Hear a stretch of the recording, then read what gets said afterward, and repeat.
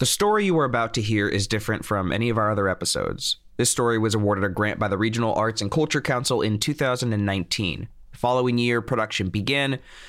However, as was the case with many projects during 2020, the story of Frances Fuller Victor was delayed. Today, that story arrives. Researched, written, and narrated by Brianna Barrett with the help of 10 voice actors and singer-songwriter Jaymay. Brianna Barrett is a playwright, storyteller, obscure history buff, and avid tea lover. Her full-length theatrical work has been developed at Artist Repertory Theater, Theater 33, Fertile Ground Festival, Hart Theater, and UCLA. Her TV work has been developed with Stuber, Farrah Films, Hollywood Laundromat, and ICM. She's performed at venues such as Pickathon, yes, the music festival, and earlier this year she released her debut limited series podcast, True Love and Other Non-Communicable Diseases. What you are about to hear is the opening act of a Civil War-era romantic dramedy inspired by real columns from the city's most popular weekly newspaper, The Golden Era. It is 1863, and our lead character, Frances Fuller Victor, arrives in San Francisco hoping to publish her manuscript about the history of the West. All right, let's kick off the show.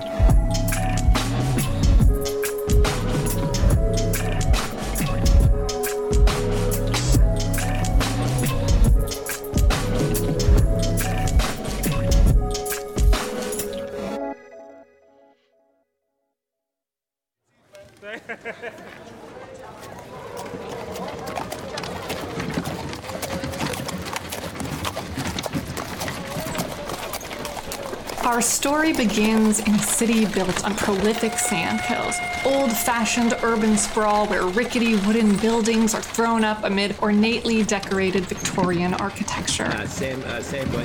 Picture a street market busy with crowds and carriages, a vibrant city of immigrants, different languages spoken around every corner.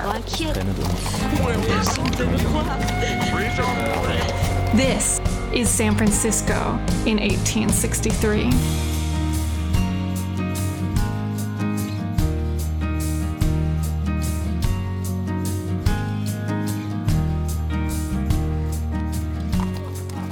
Amid the hustle and bustle of the new western city, Frances Fuller Victor. She walks down the street with all the self-assurance of someone who considers herself to be even more ahead of her time than she actually is. She carries a stack of papers and holds on to her hat. It's a weird city, a true melting pot. Women protest outside bars, holding signs that say things like, "The devil's in the drink," while a man dressed as an emperor gets drunk on a park bench and pets stray dogs. Frances keeps walking, addressing us like she knows we're not from here, and she's cheekily delighted to show us around. San Francisco, California. What a trip! For years, it only ever crossed my awareness as a place where other people were going out to make a fortune. So how does a woman find respectable employment in California? Frances passes by a newspaper stand. A scrawny, effeminate man, Pip Pepperpod, can be seen holding a copy of a newspaper. $5 for a year's subscription. A journal of unsurpassed literary excellence. Dispatches that are nearly lightning. I'll take one. Coming right at you from the best of the West. Get weekly news, humor, scuttlebuttery, and serialized stories from the likes of Bret Hart. Thank you, ma'am. $5 for a year subscription. A journal of unsurpassed literary excellence. Declining to register for the draft is against the law. You have been warned. Frances unfolds the front page of the paper. The masthead reads, "The Golden Era." Beneath that, in all caps, San Francisco, California. Sunday, June 28th, 1863.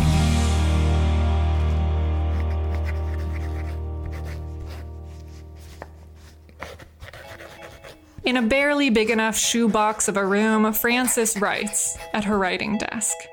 I arrived not long ago. An import from the States. It doesn't matter how or why. Except to say, it involves months of seasickness and weeks of uncomfortable stagecoach travel. Thank you very much for asking. Picture me swaying on the deck of a ship. Frances sways on the deck of a ship, her gloved hands grip around the railing. A dignified gentleman stands beside her regally, painting at an easel that seems somehow undisturbed by the motion of the ship.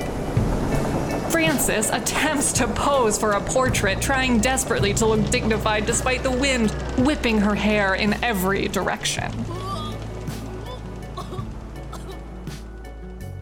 It's easy to romanticize travel, glorify new frontiers, or a return to simpler ways. Frances is in a crowded stagecoach, mixed company of men and women in their travel clothes. She grimaces at a sticky, crying baby on the lap of another woman. Then Frances looks down at her notebook, writing. A young man leans towards Frances. He's not unattractive exactly, but something about him just screams overly eager. Just got off the dusty trail and I'm looking for love. You want to share a fine sarsaparilla with an old cowpoke? Frances doesn't look up. What's a fine lady like you doing all the way out here in the boonies? I would travel as a fine gentleman, and I forgot my trousers at home. I don't see a husband, my lady. Where your husband at? I killed him. She smirks slyly at her notebook.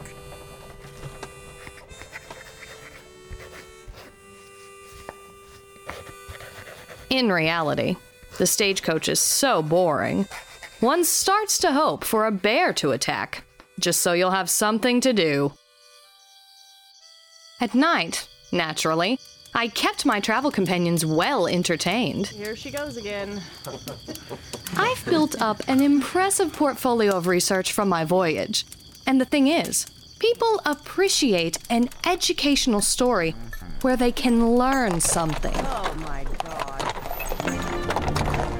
Eventually, luggage in hand, I found myself at the front steps of Russ House. I booked in advance, and I'm told this hotel is very affordable. For reasons that I can only guess. Confederate flags hang from doorways and balconies.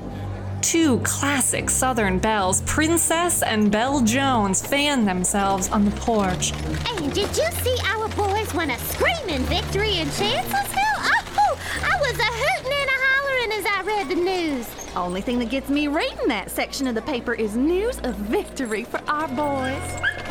That's right, Beauregard. Oh, well, that's right. Look at this city full of Yankees on the main. And to think one day we'll look back at this and laugh and we'll say, of course the South begins in San Francisco. Frances, you should write that down. I probably won't. You got a pen in your hand, don't you? My, I'm full of witticisms. You ought to follow me around. In her notebook, Frances scribbles the words, "Kill me now." Down the street, a crew strings 4th of July decorations around the square. Conservative white church folk eat brunch, black journalists sell newspapers on the corner, Chinese immigrants prepare pyrotechnics. The street is lined with over-decorated facades and false fronts, buildings that seem to want to simulate a city more modern than it knows how to be. And Charles Webb, a puckish redhead, walks through the city in a nice suit coat that maybe he never had the patience to get tailored. Beside him is Bret Hart, a classy-ass bohemian with a well-groomed mustache, the most goddamn famous writer in 19th century California. They post flyers around town that depict Bret at a lectern with the words, "Bret Hart Speaks." Some scheduled dates beneath. They've got a stack of them. Bret wraps an arm around his friend's shoulder. I wish you would join me on stage sometime. I don't think anyone wants to hear me talk. Least of all the Confeds, huh? huh? Frances walking by, not noticing them. She has a look of determination. The geography of San Francisco isn't difficult to parse. One learns pretty quickly that San Francisco is Montgomery Street, a true cultural melting pot. Contradictions and all. Maybe America is Montgomery Street. The East Side prepares for a 4th of July parade, honoring the Union soldiers, while the West Side of the same street hangs Confederate flags from doorways and windows in preparations for their own brand of festivities. Draft dodgers, go to jail or come to California! Recognizing a market for well-sourced stories of the West, I found myself in the opulently decorated offices of some of the wealthiest and most influential people in California. No answer. She opens the heavy door anyway. Inside, Frances stands in the foyer of the Victorian-style office. Dark wood tones and floor-to-ceiling bookshelves surround her. She takes it in like a trapper might take in a hunting trail. I could tell they were delighted to receive a visit from such an accomplished writer from the East. Hello? Hello? Frances reaches out, running her gloved hand along a few of the books nearby. I must admit, I'm looking forward to seeing my own name prominently displayed along these walls. Bancroft poses regally, staring out the large window behind his desk. It's like he's posing for a painting, but no one else is there. Mr. Bancroft is the owner of a giant mustache and a steadily growing publishing company. One of the absolute most successful men in California. Frances stands across from him, watching him with some confusion. Then, finally, she breaks the silence. It's a rigorously researched account of the history of the West, its geography, indigenous cultures, early settlers. You read the book? Read it. Please sit. Bancroft doesn't sit himself. He doesn't even have a chair. Frances looks awkward sitting at a table meant for standing. I'm a busy man. I'm building a publishing empire from the ground up, for God's sakes. Look around this room, this palace. I built this. Impeccable craftsmanship. Is it oak? I didn't mean I built the actual building. Of course not. But I may as well have. Look at this table. The table really was my idea. It's quite extraordinary. Here, set something down. Your hat. Hesitantly, Frances sets down her hat. Like an overgrown child, Mr. Bancroft demonstrates the table's ability to rotate, spinning the hat over to his side, like a lazy Susan. Now it's my hat. You see? It's a fascinating contraption. Back to the book. I'll straight out with it then. If you want to sell us the research, we'd pay a pretty sum to repurpose it for one of our volumes. Without my name. Well, that's the best I can do for an unknown writer. Would it be different if I were a man? One simply can't just waltz into a publishing office and publish a book nowadays. I've been published out east, in New York even. I've never heard of you. I had a different name then. I can show you some of my previous publications. Female Poets of America by Edgar Allan Poe listed me. As what? A poet? It's not even best poets or accomplished poets. It's just ones that wear bonnets. I think the best was implied. From Poe? Man's sick in the head. Put that away. We're in California, ma'am. And in California, you're nobody. Well, thank you for your time. And my hat back. Bancroft spins the lazy Susan desk again, so the hat returns to Frances's side of the room. Come back when you're somebody. Frances says nothing, but puts on her hat.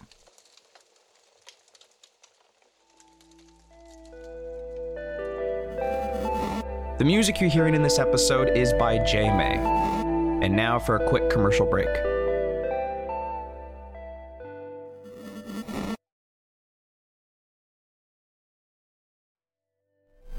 You are listening to Storybound with Brianna Barrett and Jaymay. And now we return from our break.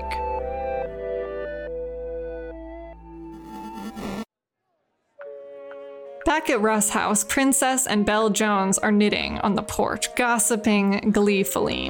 What was the name of that gorgeous man who gave the sermon this Sunday? Oh, wasn't he wonderful? Yoo-hoo! Francis, dear, do you knit? You fixing to sell those? Raising money for the church. Oh. Then no. Well, sit with us anyway. Did you know Laura Matilda upstairs has been taking an awful lot of callers? My stars! She says tonight she's going to the opera with some famous writer. A famous writer, she tells me. Well, I never heard of him. And her husband's out there fighting somewhere, but you wouldn't know it by the way she's dressed. Though he may be with the Union, so I suppose she reckons it's only a matter of time. Well, she is very pretty. Do you not understand how to gossip, honey? You're not supposed to say something nice. Sweetie, oh, little pretty boo. Are you Christian? I asked because I've never seen you at church, but I might have missed you because I'm always in the front row. I go to a special church that's just for God's favorite children. It's very exclusive. You realize lying about the Lord will send you straight to... Hello, mister. Oh. That same puckish redhead from the street earlier, Charles Webb, approaches. Oh, don't mind me. Please, go back to doing whatever it was that you were doing. Nonsense. Welcome to Russ' house. You can call me Princess. And who, pray tell, are you? Charles Webb. I'm looking for a young lady called Laura Matilda. I think she lives upstairs. Oh, another one. I'll go find her.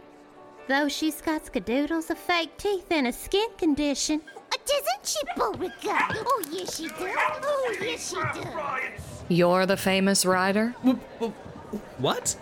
Oh, no. Of course not. Sorry. This is why I don't gossip. I don't mind, long as it's in my favor. I write for the Golden Era. That's not that jokey, sarcastic periodical with all the puns, is it? I beg your pardon. The Golden Era is a very popular publication which circulates among the highest class of the community. And yes, the puns are largely my doing. Why do you stutter? Don't call attention to a man's stutter. Snakes alive, the impropriety. You should know better. You're old. Come again? Let me guess. You're from New York, and you're surprised to find the West isn't as excited to have you as you thought they'd be. Don't you dare try to pretend you're not from New York. I can hear it in your voice. Have we met before? I sincerely hope not. I have a nose for this sort of thing. I never forget a face. Frank. That's your name. Tell me it's not. That's what my sister calls me. I saw you at the Carey sisters' place years ago. You'd written a tantalizing story about Creoles and cross-dressers. Say what now? That does sound like something a young me would have done. I never forget an interracial cross-dressing romance. Oh dear. Oh, for the love of decency, I am taking myself away from this conversation. Why did you come out here? When? A year ago. Ah. Well, I don't do that frivolous romance stuff anymore. That's a shame. Though I supposed it seems newspaper writing is experiencing quite a boom in California, with quite a lower barrier to entry. A lower barrier to entry? Are you implying just anyone could excel at my chosen profession? No. I mean, can you? Does it pay well? And there it is. The only question any woman really wants to know, how much do I make? Well, I'm a very accomplished writer, and I'm paid an amount of money that I'm not telling you. If you're thinking about employment at the Era, don't bother. It's probably not good enough for you. Well, what a philanthropic individual you are for letting a little lady know not to waste her time on a well-paying position. Good day, Mr. Webb. It's interesting you don't stutter when you're angry. Irish immigrants most likely to evade the draft. Hey, mister, weren't you waiting for someone? Strange to say, I've completely forgotten why I came. When I was younger, I should have known better. I should have known better. I should have known. When I was younger, I should have known better. I should have known better. I should have known.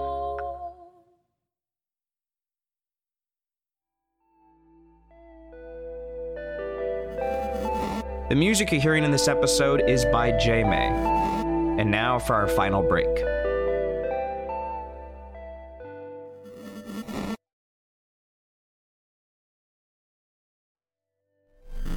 You are listening to Storybound with Brianna Barrett and Jaymay. And now we return for our final chapter.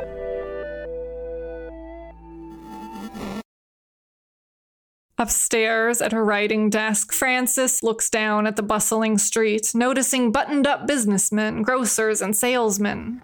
All men. A few have ladies on their arms. A man of a certain age, immigrating to California, has draft dodger written all over him. They could have left something to the women, but no. In a city that's 80% men, it's easier for a woman to be accompanied to the ballet every night of the week before she'll find gainful employment. Frances roots through her suitcase looking for something to wear. She's still living out of suitcases, and she pulls out one of her corsets. Clearly, a man designed this. Are you serious? I find corsets dreadfully vexing, but sometimes a man's got to notice you. Don't judge me. She unfolds the newspaper she had purchased earlier today, The Golden Era. Good morning, and thanks for joining us at The Golden Era, universally regarded as a journal of unsurpassed literary excellence. Dispatches that are nearly lightning, coming right at you from the best of the West. Get weekly news, humor, scuttlebuttery from the Hashish Eater, and Brett, the Poet Hart. Special telegraph. It is undoubtedly rumored that President Lincoln will seek re-election in the next year. He and Mr. Johnson have been making the rounds with the inspiring campaign slogan, "We are running for re-election." Seriously, what else do you need to know? A man has a right to a rifle. Maybe even 10 rifles. Why not? A bunch of guys in Los Angeles banded together to start their own secessionalist militia. What the Friends and countrymen, every day a young man tells his sweetheart, "If I'm drafted, I'll go." And every day, more young men are indeed going to Canada. In their defense, some of them had wives like Minnie. In my defense, Claude Pate, I will cut you. Now, New York rioted when the draft was passed back in March, but what does a Californian man do? Well, he just wanders off. And now a word from our sponsors. Hats, hats, hats! Fall fashion! Silk hats for $6! Ladies' fancy goods, get the greatest bargains ever offered at Madame de Morris Emporium of Fashion. Men's clothes are also available. Oh yes, they also have men's clothes. Today is July 5th, 1863. Thank you for subscribing to The Golden Era. Our feature story is from that mysterious gentleman known only as Inigo. Are you a brash, impulsive, overly confident know-nothing? Do you feel entitled to success and admiration despite never having done much of anything yourself? Do you want a pat on the back for feats accomplished by other people? because you're fairly certain your very presence on Earth must have done something to ensure their victory, well, may I recommend being an American. My dear American people, what does it mean to be at war with oneself? Well, the South bickers about slavery, and the North bickers about who deserves to pat himself on the back the hardest for being against slavery the most. I can't understand why more people aren't immigrating to America, the land of the free, the home of the people who call it that. So what are you waiting for? Be an American now. I love it. In the middle of a war, you ruffle the feathers on both sides and everyone in between. Not me. Inigo. Oh, of course. Inigo. Florence, I can't believe you let him say things like this. That's right, fellas. From now on, the Golden Era is not just going to write about what's happening in San Francisco. We are what's happening in San Francisco. Huzzah! Huzzah! Woo! Yes! Yeah! Yes! What about Oakland? Yes, Pip, we will still cover Oakland. It will be easy to be the only thing happening there. Just thought I'd check. And what did I tell you? No outcry, not a protest outside. People know the world's gone mad, and they appreciate the affirmation. Here. Let's get that man a drink. Meanwhile, Frances steps into the noisy billiards bar. Hey, come on. Pipe smoke fills the air, and through it she can see men drinking and gambling. Hello, miss? Is this the office of the Golden Era? An office? I wish. Look at you in those gloves. So classy. Am I in the wrong place? Number 543 Clay Street? I'd like to speak to the editor-in-chief. Why is a woman like you looking for a place like this? I'm a writer. I'm looking for employment. Oh, that's so. Well, I've got a piece of advice. Get married to one of these idiots. That's what I did. Cincinnatus! Hello! A married man's freedom is short-lived. Think well of me. You're supposed to be quitting! Ow! Not while we're at work. That relationship is a volcanic disaster. It's a shame they're already married. More for him or for her? For me! For the paper! It takes the punch right out of it. A hot and cold romance like that's only good if you're not sure if they get together in the end. Could be a real selling point for our readers. But nobody wants to think about divorce, and nobody wants to think about the sexuality of a married woman either. Where's your wife tonight, Lawrence? No idea. You're a true romantic. Frances's spying is interrupted by Fitzhugh Ludlow, a bearded 19th century stoner who taps her shoulder abruptly. Excuse me. Have you ever looked at your hand? Someone told me I have too much time on it. But where is time? Sir, I wonder if I'm in the right place. I'm here to speak with Mr. Lawrence. Who's to say we're not all in the wrong place at the right moment? Can you tell me, is that him over there? The editor? Mr. Lawrence? Lawrence. Law and rent. There are two things in life that are certain. The law and the rent. I think you're thinking of death and taxes. Both of those are the law. Okay. I'll just go ask him myself. This city is getting out of hand. Pish posh. You know Independence Day is more of a freedom celebration of our public drunkenness more than anything else. Anything else would be hypocritical. A man can murder someone for sport, but a witness can't be sworn into court unless he believes in God? I love hypocrisy. Without it, I'd be out of work. Martin, can I have a mint julep? Don't do the bit. I do declare I may take issue with the Confederacy on a number of points, but I reckon you're just about the handsomest gentleman to ever buy me a drink. except that stallion Inigo.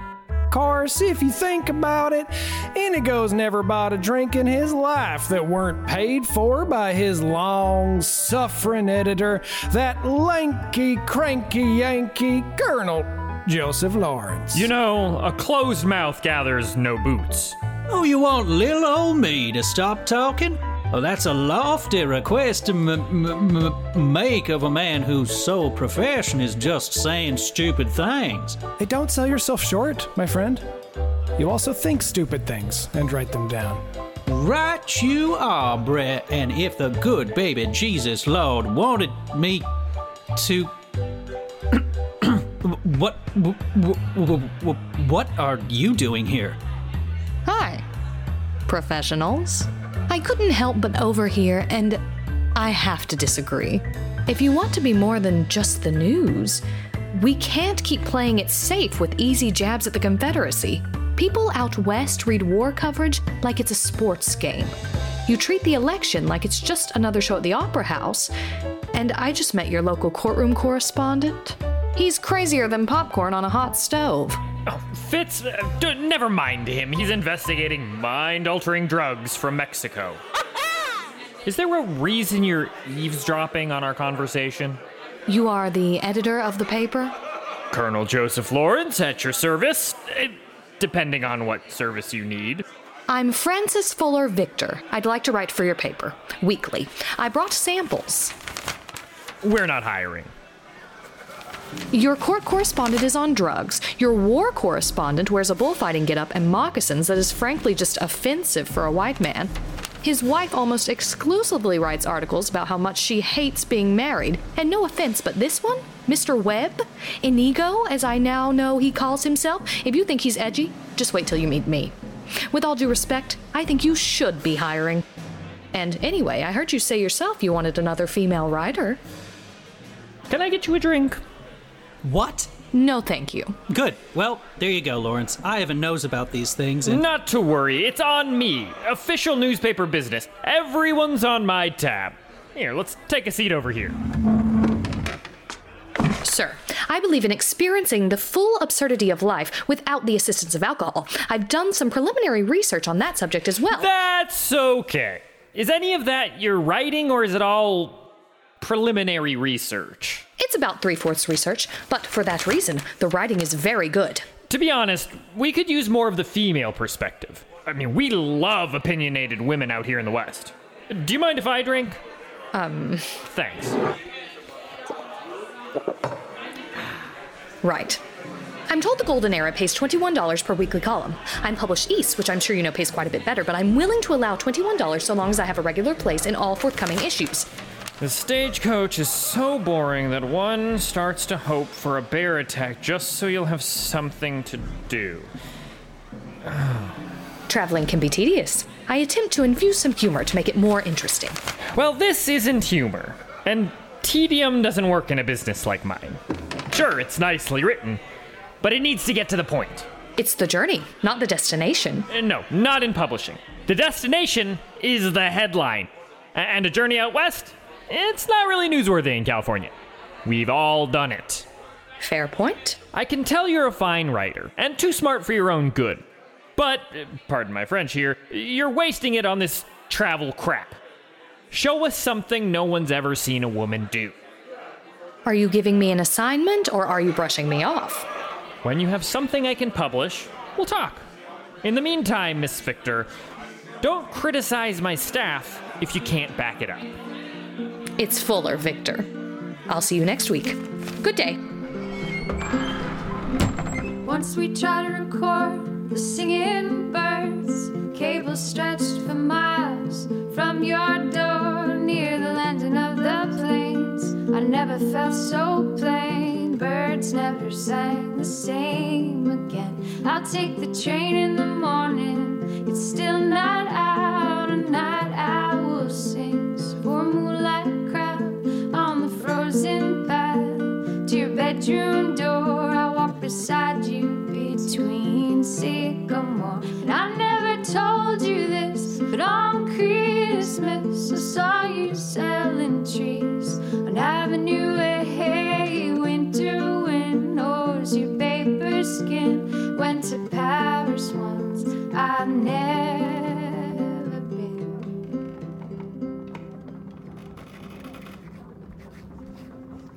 A new question for my readers.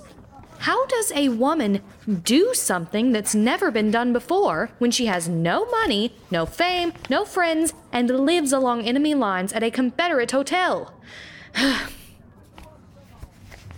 Dear readers of the Golden Era, my name is Frances. Strike that. I'm sure you are wondering who I am. Strike that. Why would they be wondering? I'm no one.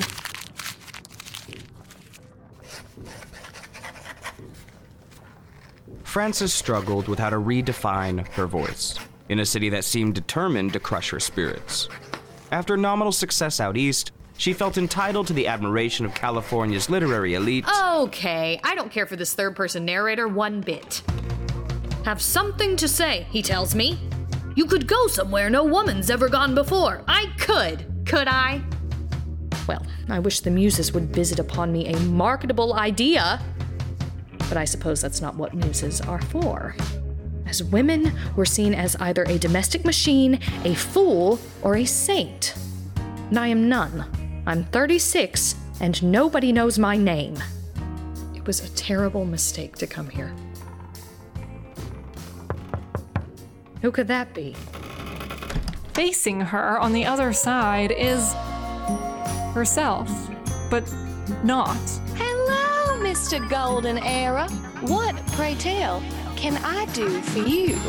Florence Fane is an exaggerated parody of Princess and Belle Jones that exists within Frances's imagination. She looks exactly like Frances as a Southern belle. She wears a giant skirt and sun hat like a loud, ridiculous fairy. It's late. I really must be tired. You're tired? Your ideas, me, are as fresh as flowers. Now, darling, get that pen moving and we'll get you in that newspaper. That's what you want, ain't it? To be honest, I want to be a writer, and I want to be written about. Bless your sweet heart. Out here in California, y'all sure do know how to dress for the one season you have. A lot of black linen in the city. It's like lace and chiffon dyed, and you're all in mourning. Oh, that is mean. Do you not know how to gossip, honey? You're not supposed to say something nice.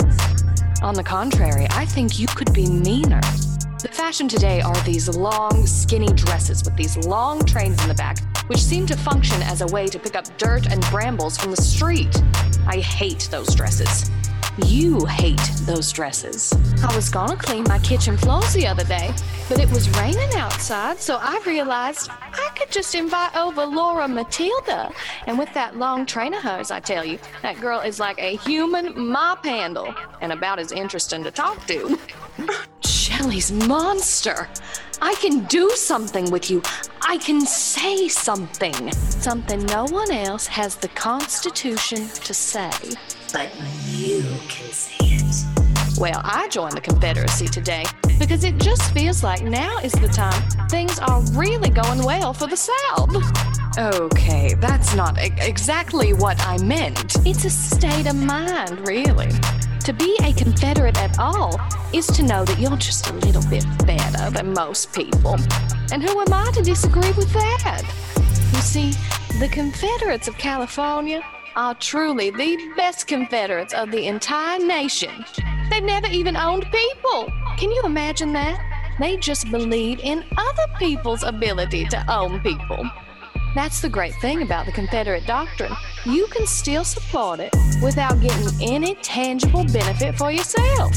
You can be poor, but subscribe to a political ideology that makes other people rich.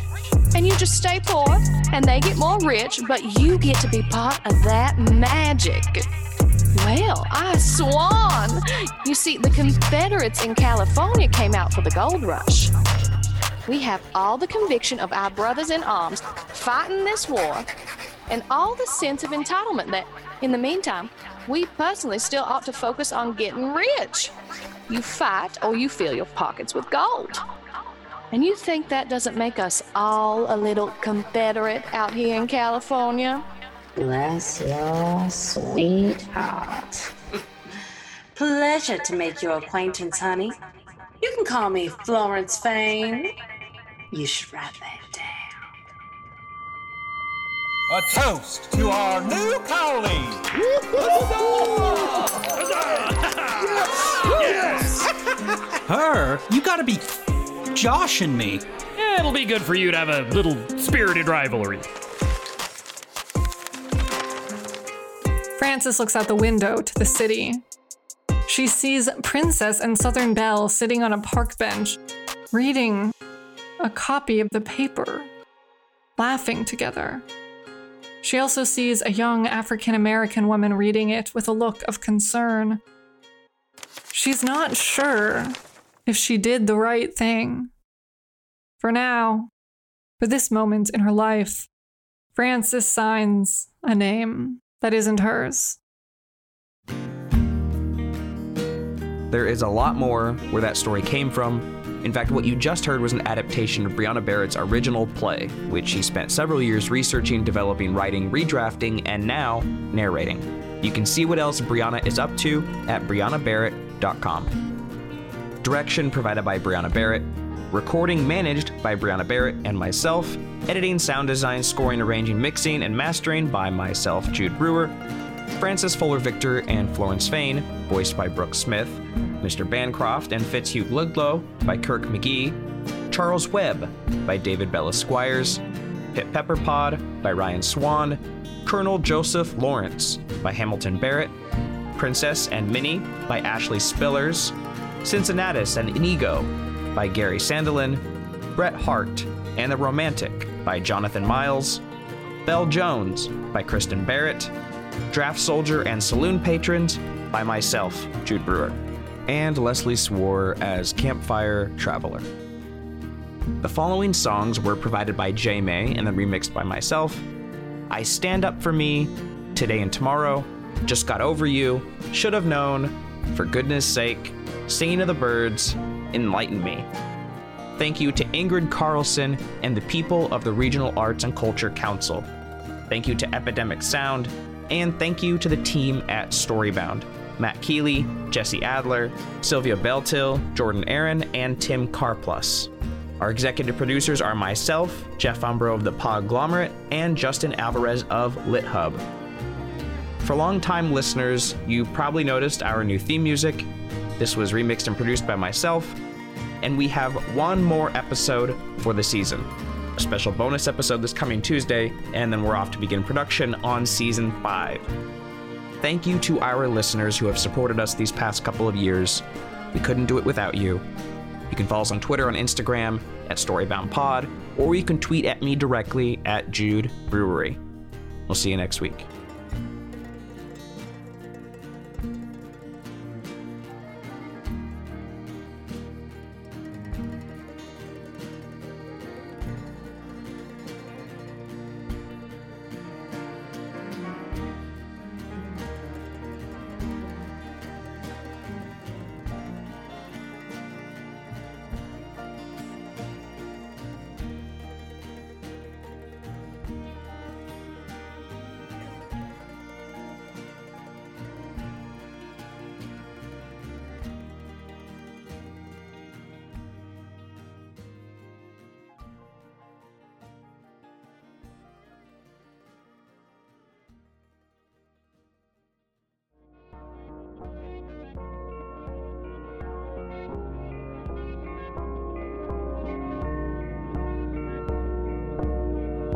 The Podglomerate.